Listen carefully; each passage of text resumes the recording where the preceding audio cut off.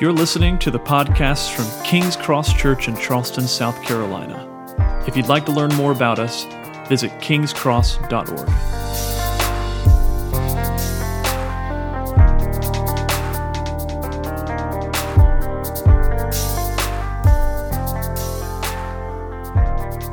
Now, in the spirit of getting ahead of myself, just like I did for ushering in the Christmas season, you may think that I'm getting ahead of myself this morning, because the text today is the text that actually happens right after the very first Christmas. So we hadn't even gotten to Christmas yet, and we're already looking at a text that happens right after the very first Christmas. So we're going to be in Luke chapter 2. And many of you are very familiar with Luke chapter 2. My grandmother had me memorize verses 1 through 14 in the King James language. So I only know the Christmas story as King James would tell us. But early in Luke 2, Jesus is born. Then the shepherds are out in the field keeping watch over their flock by night. We see that in about the middle of the chapter or early on in the chapter. And then in verse 22, and this happens after his birth, we see Mary and Joseph bring Jesus to the temple to be dedicated. And where we're starting today is verse 25. It's at that dedication when they're taking him to the temple. So this prequel, and that's what I'm calling this sermon this morning, it's kind of like a prequel to our Christmas series, really may feel like an epilogue, right? Because it happens right after the Christmas story. But in a sense, I think we're going to find that this is really just setting the stage for the Christmas season. So let's look, Luke 2, 25 through 38. And let me pray one more time for us as we dive in. Father, I just pray that as Andy just prayed for me privately in the back, that you would free me up just to let your word speak this morning. And I pray, Lord, that your word would penetrate all of our hearts, myself at the front of the line. And I pray, Lord, that as we anticipate the coming of Christmas, that we will see that you are always present and always with us, even when it may seem like you're not. And I pray this in Christ's name. Amen. So Luke chapter 2, verse 25. If you have a bulletin, we'll be taking some notes. If you don't have a bulletin, you can access one online at kingscross.org. The text will probably be on the screen. Now, there was a man in Jerusalem whose name was Simeon, and this man was righteous and devout, waiting for the consolation of Israel. And the Holy Spirit was upon him.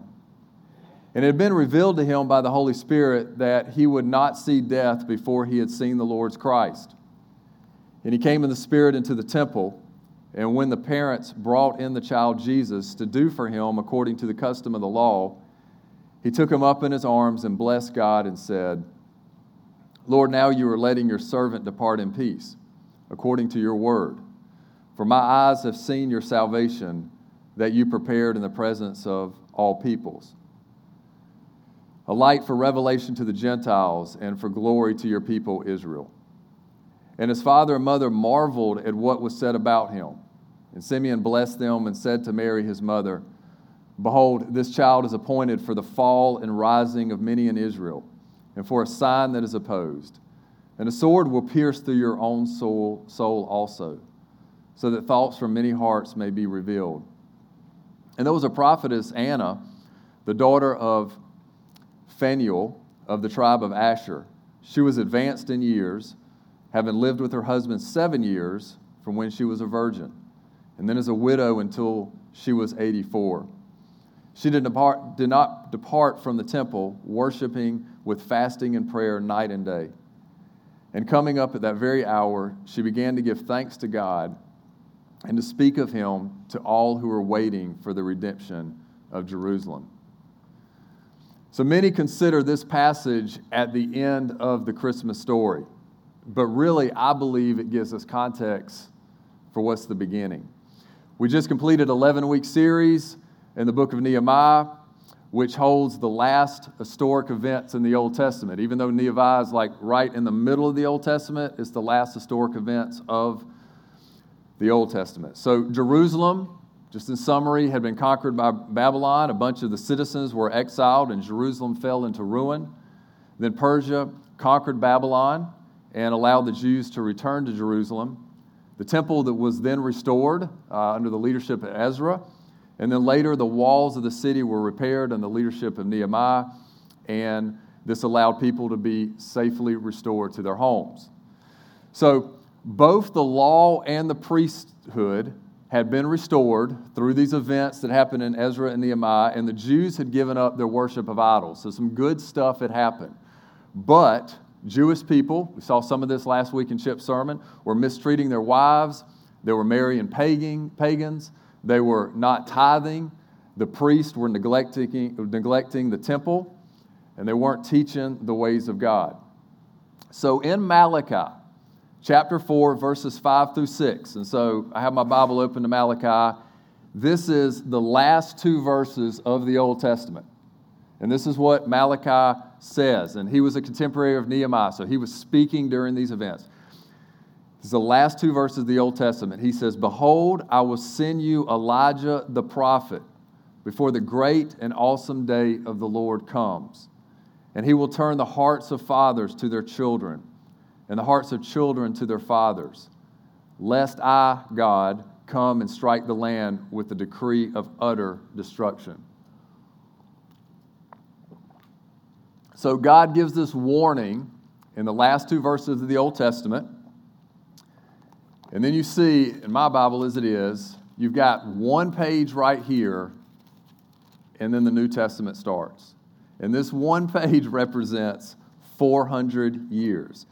Elijah ends up being John the Baptist, who was born in Luke 1 and is a forerunner to Jesus' ministry. But between Malachi's warning and John the Baptist's coming were 400 years of silence, where as far as we can tell, God did not officially speak. There were no official prophets. There were no books of the Bible written.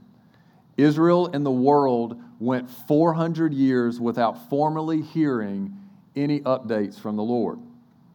So we fast forward to 400 years after the wall was built, and we get to Luke 2. And in the very temple that had been restored by Nehemiah, we found Simeon and Anna, who may have been close to, maybe 100 years old each. And we only see the end of their lives where they meet 1 month old baby Jesus. But what their lives represented, and I think this is where we got to really just focus on just for a few minutes and just feel this, is that even though this passage may be at the end of the Christmas story, and we see the event that they had spent their entire lives praying for and looking for and hoping for, as we just had the Advent candle of hope, that really what they represent was almost a quarter of the 400 years of silence, their lives. Maybe, we can't tell. We see 84, but some historians say because of the way it works in the being a widow in 84 years, maybe she was close to 100. It seems like Simeon was toward the end of his life.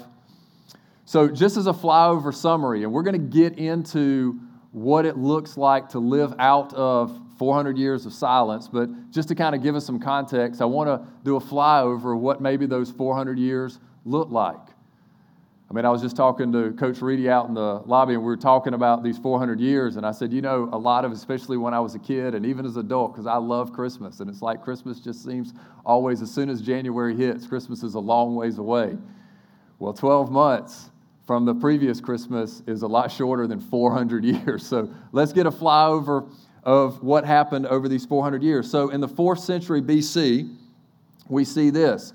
That this is the 300s, so this is how it works with centuries and the years. So they're in the 4th century BC, which is the year 300s. Israel fell to the Greek emperor. Many of you recognize this guy, Alexander the Great. Then Israel fell to the Egyptians. Already we can see out of the gate that the 400 years of silence seems to be filled with a lot of violence. So Israel adopted the Greek language because of this, their influence of the Greeks in their lives, and then even moving to Egypt. When they actually moved to Egypt, they had adopted the Greek language, they adopted Greek culture, and so they had some time in Egypt to where this is actually when scholars translated the Old Testament from Hebrew into Greek. So many of you that study your Bible have probably heard of the Septuagint. That is the Greek translation of the Old Testament. And so a lot of the quotes that we see in the New Testament are actually quoted from the Septuagint. This happened during the 300s when they were in Egypt. Then you get to the 3rd century BC, which is the 200s. For the most part, Jewish law and the priesthood remained intact. Things seemed to be going okay. Everything seemed to be rocking along until you get to the end of the century, and then Syria captures Israel. And so you transition into the 2nd century, which is the year 100s. The king of Syria ends up persecuting Jews. Ended up being a really bad time for the Jews. They got rid of the priesthood. They desecrated the temple's Holy of Holies. A guy came in and he sacrificed a pig on the altar to Zeus in the Holy of Holies, where only the high priest once a year was supposed to go in. So this is like an awful thing for the Jews. Then a guy from the priestly line of Aaron. And so this is where the priesthood was to originate, or did originate in the Old Testament. So a guy from the priestly line of Aaron steps up. His name is Judas Maccabeus. You may have heard of the Maccabees. And he leads an uprising that recaptured Jerusalem from Syria, and they end up purifying the temple. So this is a really good thing. And this rededication of the temple is where we get the holiday Hanukkah. And so that's where Hanukkah comes from. Some Christians ask, should we celebrate Hanukkah or not? Well, it's actually a really good event that happened during Israel's history. And so then from that, so some good things were happening. We transitioned to the 1st century, which is, I guess these are the zeros, like 0 to 100 BC. Rome gained control of Israel. And so this is where Roman comes in. So we've already been setting the stage during these first 300 years for really needing a deliverer, for really needing someone to rescue the nation, to rescue the people. And this is really setting the stage, what we see in these last 100 years. Rome gains control of Israel. Caesar installs a descendant of Esau. So this is not the good line that needs to come from the kings of Israel, but he installs from the line of Esau a chief minister of Judea who appointed his son as king of Judea. And you may recognize his son. His name was Herod the Great. And so this is the jealous of Jesus, hungry for power, king of Judea that is installed as the New Testament begins. So the priesthood becomes politically based. New places of worship called synagogues that you may recognize from your study of the New Testament start sprouting up all over the country. Religious and civil matters were governed by an agency called the Sanhedrin. You may recognize that.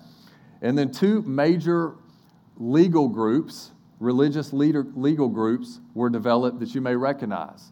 2 groups were the Sanhedrin and the Pharisees. I'm sorry, not the Sanhedrin, the Sadducees and the Pharisees. So the Sadducees were elitists. They had more seats on the Sanhedrin. Their focus of power was the temple. And the Pharisees, they were more blue-collar people. They controlled the synagogues, and they started out as theological good guys. And so they were really trying to conserve the religion for the Jewish people, but they became more passionate about rules than they did about caring for people. So all of that is the backdrop. So this tension, this yearning for freedom, for relief, and then setting the stage for some of the Jewish law was conserved, but then it's really obvious that we're getting away from the heart of God in the Jewish religion. So the stage could not have been better set for a Savior who would come and rescue, deliver, and bring freedom to the nation of Israel and ultimately to us, ultimately to the world. So we get to Luke 2, 25 through 38. And of this block of 14 verses, the first one that we just read describes Simeon as someone waiting for the consolation of Israel. He's waiting for Israel to be consoled. This phrase, the consolation of Israel, was used to refer to the coming Messiah.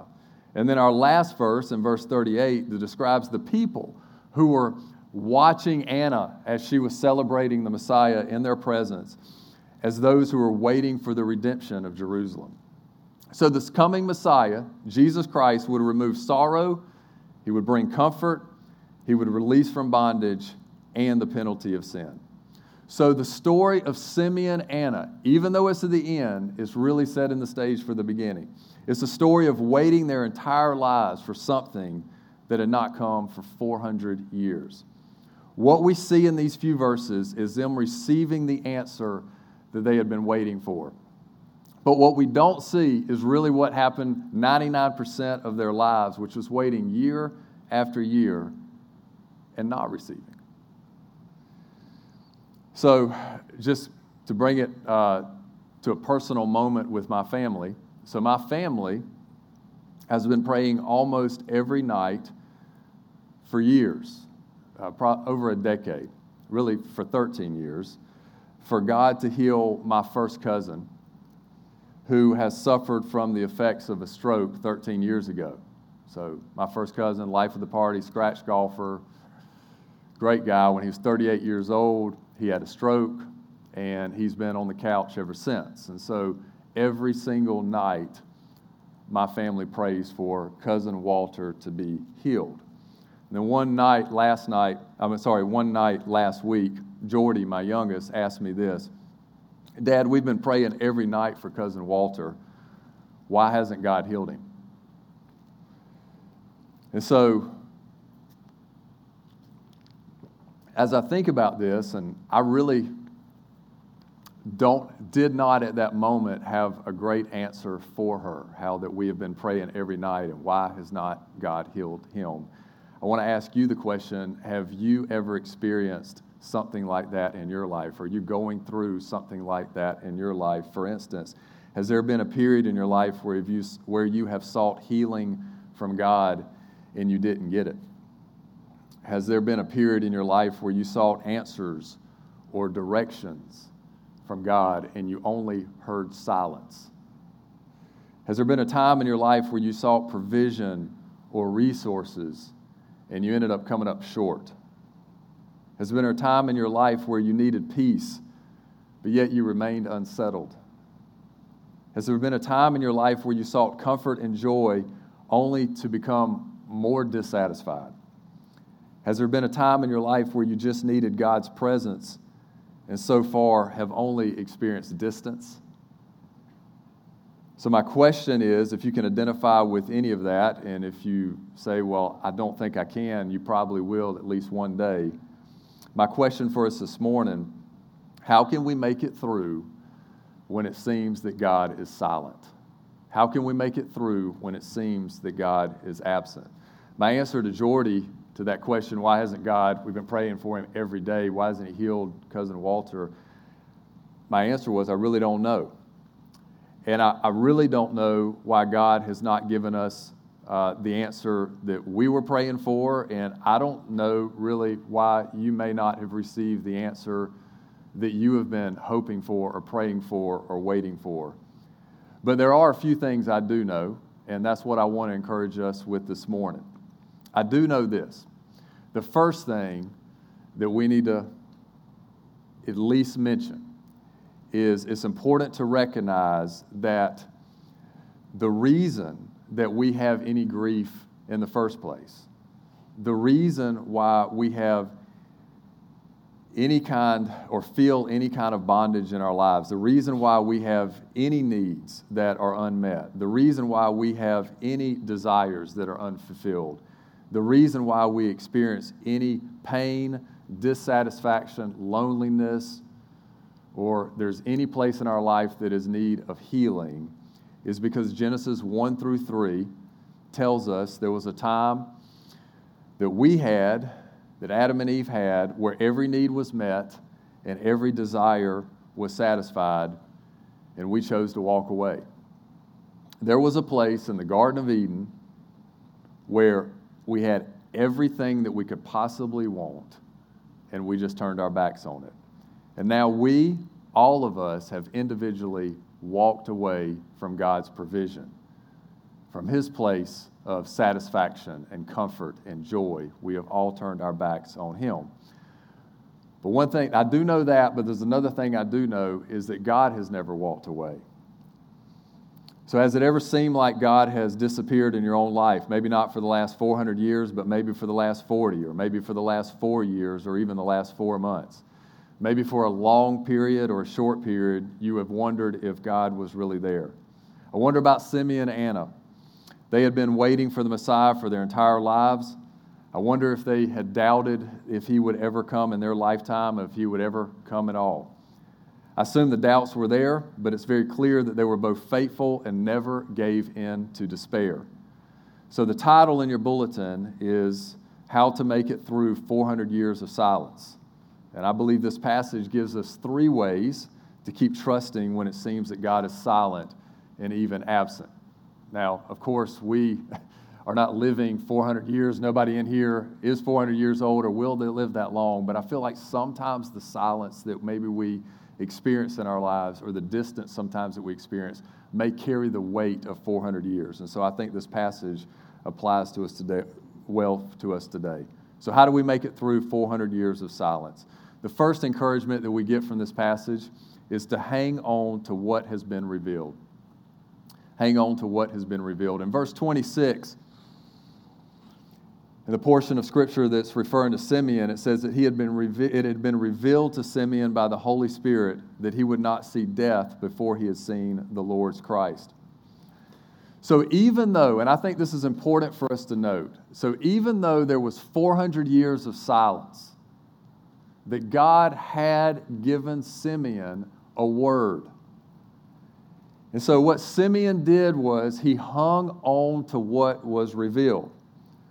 So the first place we should go when it seems like God is silent is that we should go to His Word. It is God's Word that reveals these 4 very important things about Him. It reveals who is God, what has God done, what is God doing, and what will God do. Who is God, what has God done, what is God doing, and what will God do. You can pick any passage in the Bible, and I believe that you'll find an answer to at least one of those questions. So you say, well, it seems like God is distant. It seems like He's silent. He's not, because we can go in His Word and we can hear from Him directly.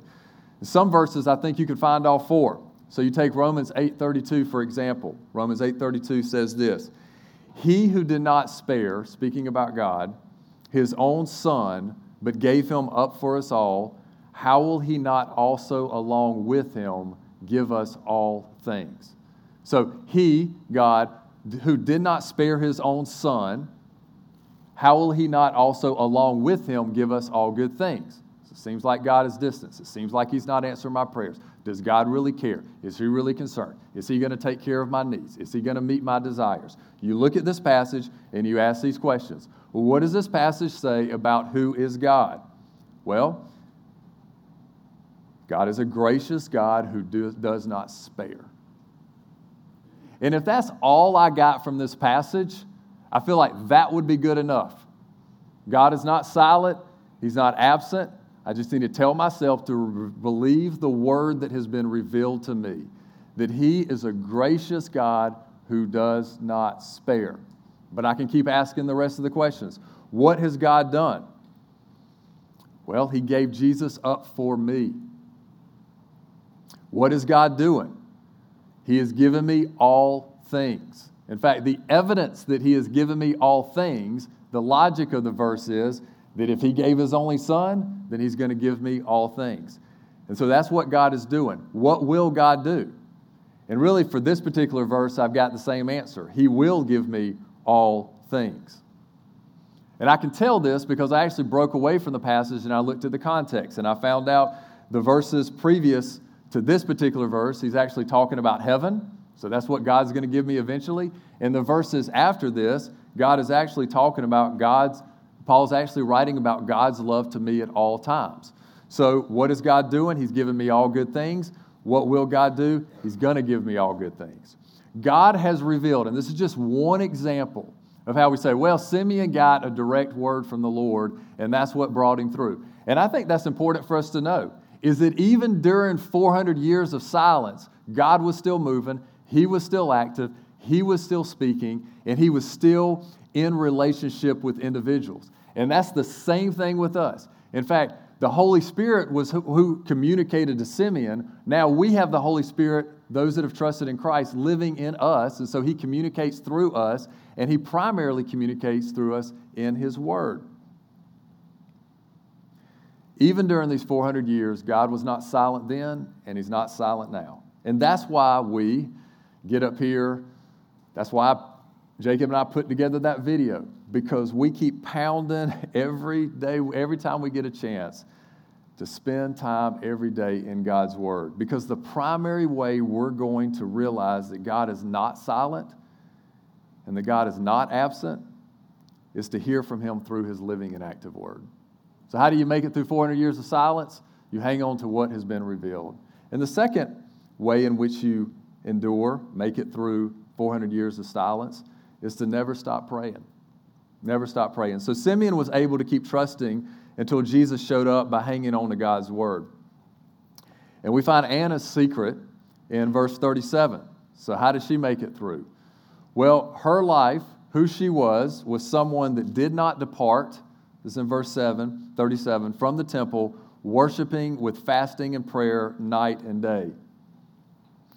Jesus, later on in his ministry, would use an example in Luke chapter 18 of another widow who would always show up and never stop asking for justice against her adversary. And so Jesus says, I'm telling you this parable so that you will pray and never, ever give up.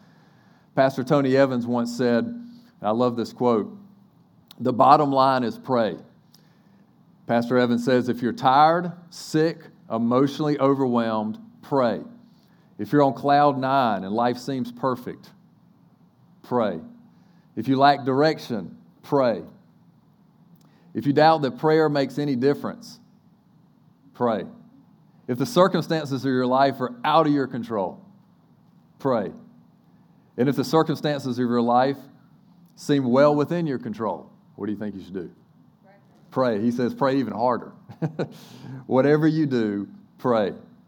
So as I've thought about how hanging on to what God has revealed and to praying every day and not giving up, I thought about this as just kind of an analogy. I believe that we have something that helps us get through 400 years of silence, or whenever God seems distant, or whenever he seems absent, or when he's not giving us what we feel like we need. There is a fuel and there is a flame to how to persevere when God seems silent. The fuel is that which has been revealed in God's Word. That which God has revealed about, again, who he is, what he's done, what he's doing, and what he will do. That's the fuel that we need to persevere. The flame is prayer. The flame is prayer that God uses to carry out his promises. Say, well, if God already knows, why pray? If God's already going to do what he's going to do, why pray? Why does he? Because God has commanded us to pray, because God takes joy in using our prayers to carry out his will.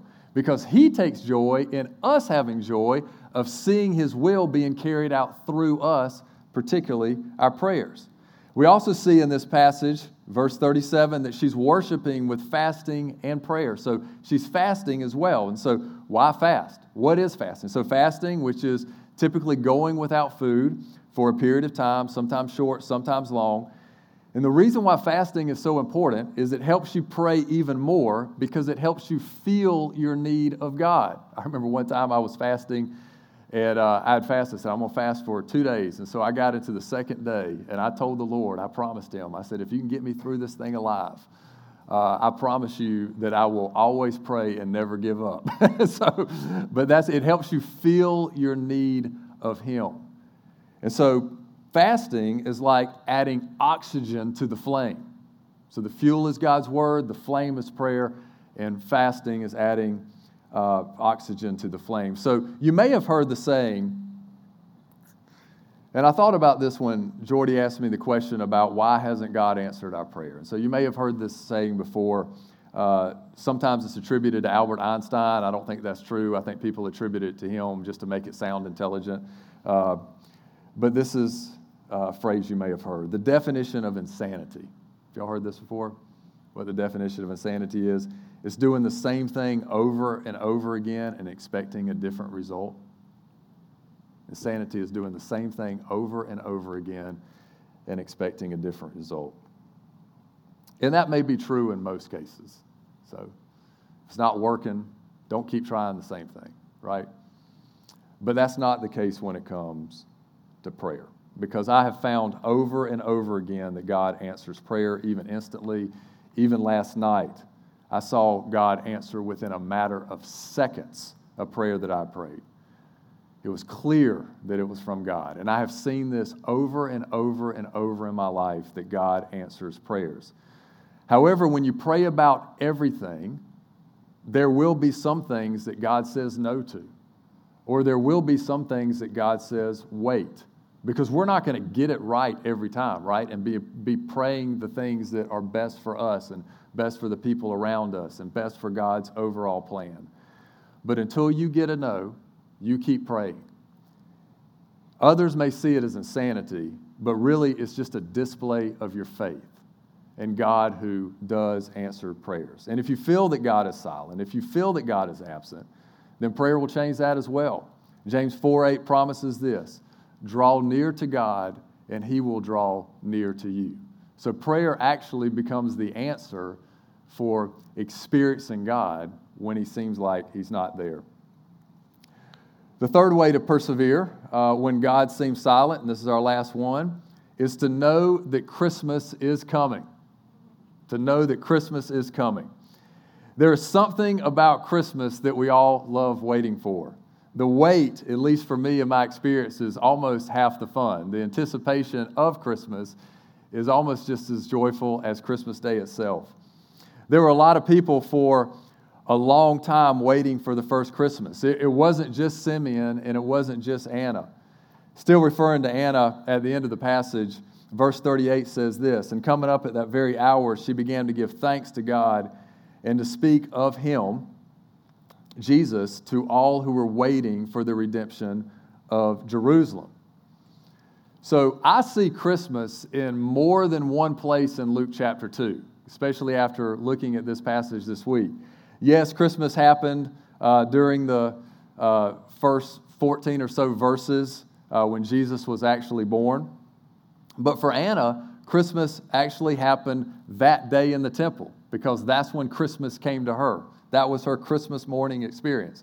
And then within verse 38, she immediately turns to those who were there with her, and for them, they experienced Christmas as well. So you got Christmas when Jesus was born, Christmas when Simeon and Anna experienced it, and then you got Christmas for those that they told about Jesus' arrival to as well.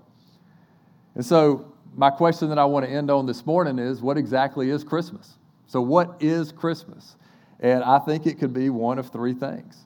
Christmas could be the day that Jesus showed up. In fact, it is the day that Jesus showed up, right? What day is that? Some research points toward Jesus not being born in December.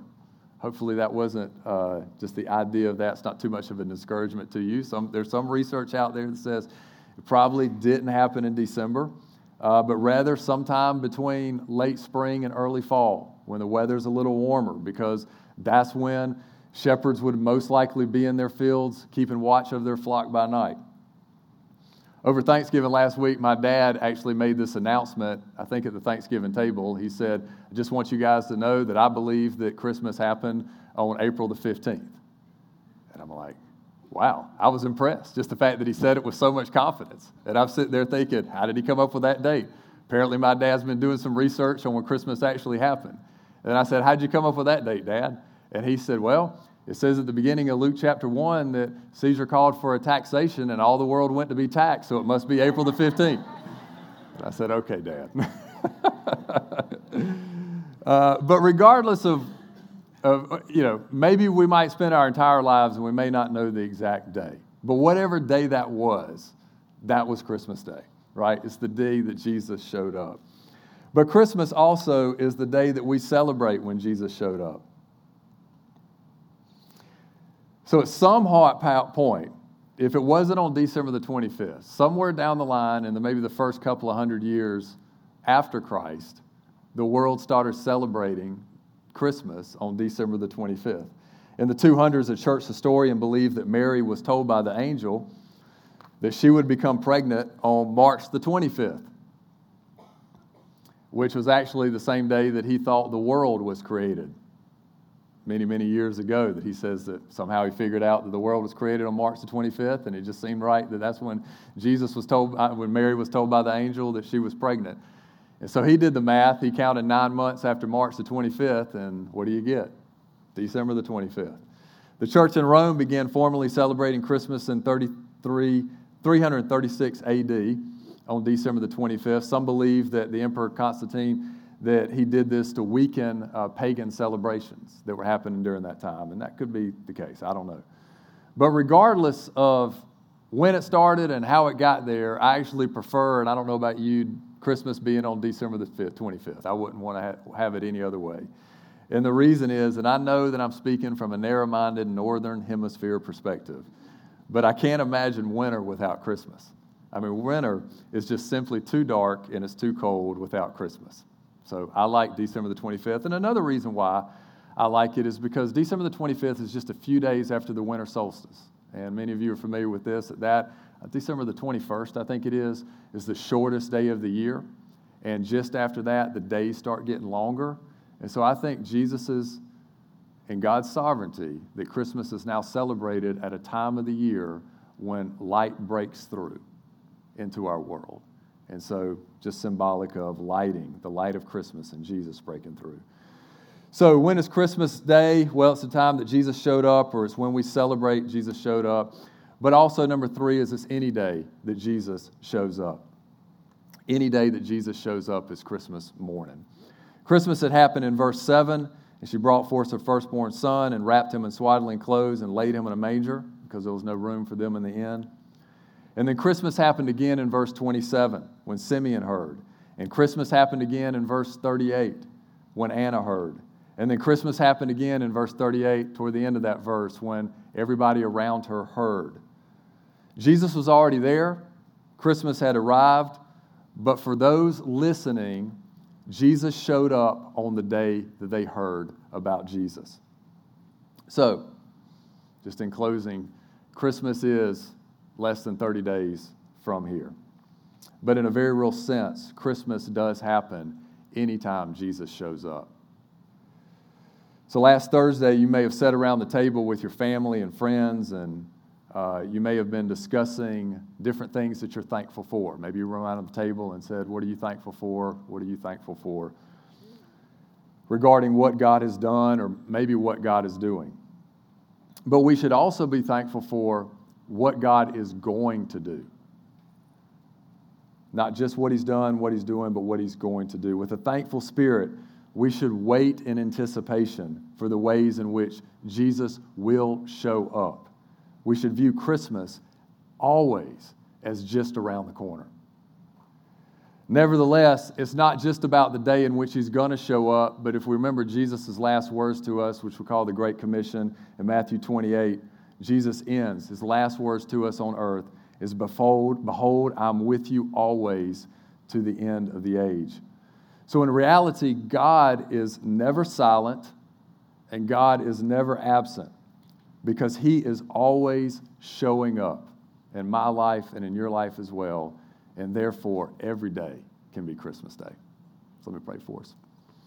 Father, thank you, Lord, for your word, your revealed word that you have given to us so that we can be 100% confident that even during times where it seems that you are absent and it seems that you are silent, that it's really clear that you are not. It's really clear from James 4:8 that when we draw near to you, that you draw near to us. And I pray that this during this season, where it is a season of hope and it is a season of joy, for many of us, maybe because of experiences that we have had in the past, maybe because of lost loved ones that we've experienced recently, that Christmas can be a time of despair and it can be a time of heartache and anxiety and fear. And so, Lord, I pray that even as we look, that there was a period of time that we now call the 400 years of silence, and we can see that even during that time that you were active and you were working and you were setting the stage for Christmas Day. I pray, Lord, that in our lives we will always see you setting the stage for a Christmas Day that's just around the corner. and that we will always see you as living and active and working in each one of our lives and readily available to show up and rescue and deliver. And I pray these things in Christ's name. Amen.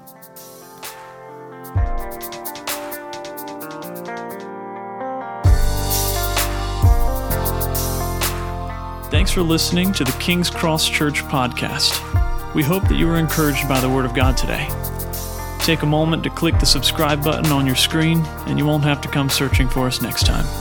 Until then, the grace of the Lord Jesus Christ be with you all.